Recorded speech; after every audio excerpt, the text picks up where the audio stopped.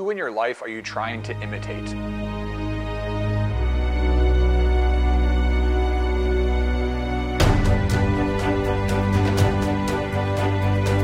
Father Jonathan Meyer here. We are in the Gospel of Matthew, chapter 23, 1 through 12. And this is the passage where Jesus says, "Call no one on earth your Father." I have defended this passage again and again and again. So St. Paul calls himself a father in 1 Corinthians chapter 4, verse 15. Jesus is not saying that you can call no one on earth your father. We have Father's Day. He also says, call no one on earth your master. And we actually give out master degrees. Like, it's not what Jesus is trying to get at. The deeper point of the passage is that we are called to put no one in the place of God except God. However, St. Paul then also says in 1 Corinthians chapter 11, verse 1, be imitators of me. St. Paul is saying to the Corinthians, like, imitate me, like, follow what I am doing. What Jesus is getting at is that we shouldn't follow false teachers.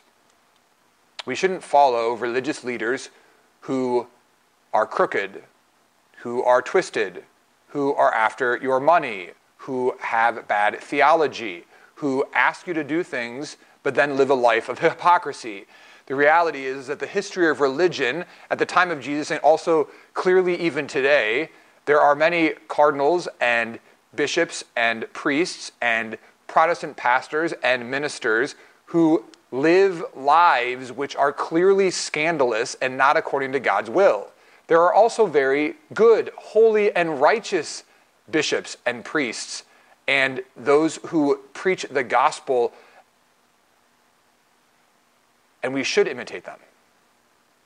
I hope to God that in your life that you have met men and women of great faith that you want to imitate. You heard their preaching, you heard their stories, you heard their testimonies, you heard their witness, you saw their self-sacrificial giving, and you want to imitate them. I hope to God that you have been inspired by the life of people like Mother Teresa and Dorothy Day and Oscar Romero. I hope to God that you have been inspired and you want to imitate them. But don't imitate the religious leaders that are evil and corrupt. And there always will be religious leaders who are evil and corrupt. Because Jesus had 12 disciples who he called apostles. And only one of them remained at the cross. One of them betrayed him.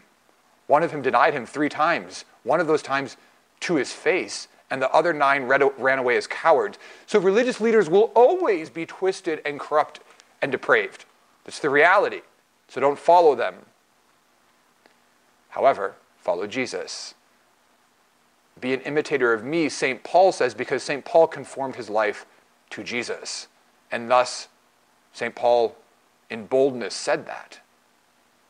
Follow people who have led you closer to Jesus. And you aren't really following them, because then who are you following? You're following Jesus. You follow Jesus, but we see Jesus lived out in the flesh. We see Jesus lived out in the lives of Christians who are on fire with the Holy Spirit, and thanks be to God for that. So let's pray for that grace today. I want you to think of people in your life that have inspired you in the faith. Praise the Lord for them. Thank God for those individuals who have led you in the faith. Allow them to inspire you. But then also make the conviction and the decision today to be the person that other people want to imitate. Other people should want to imitate your generosity and your patience and your kindness and your love and your joy and your zeal. They should want to imitate you. And that's a good thing. So praise the Lord for that. Amen.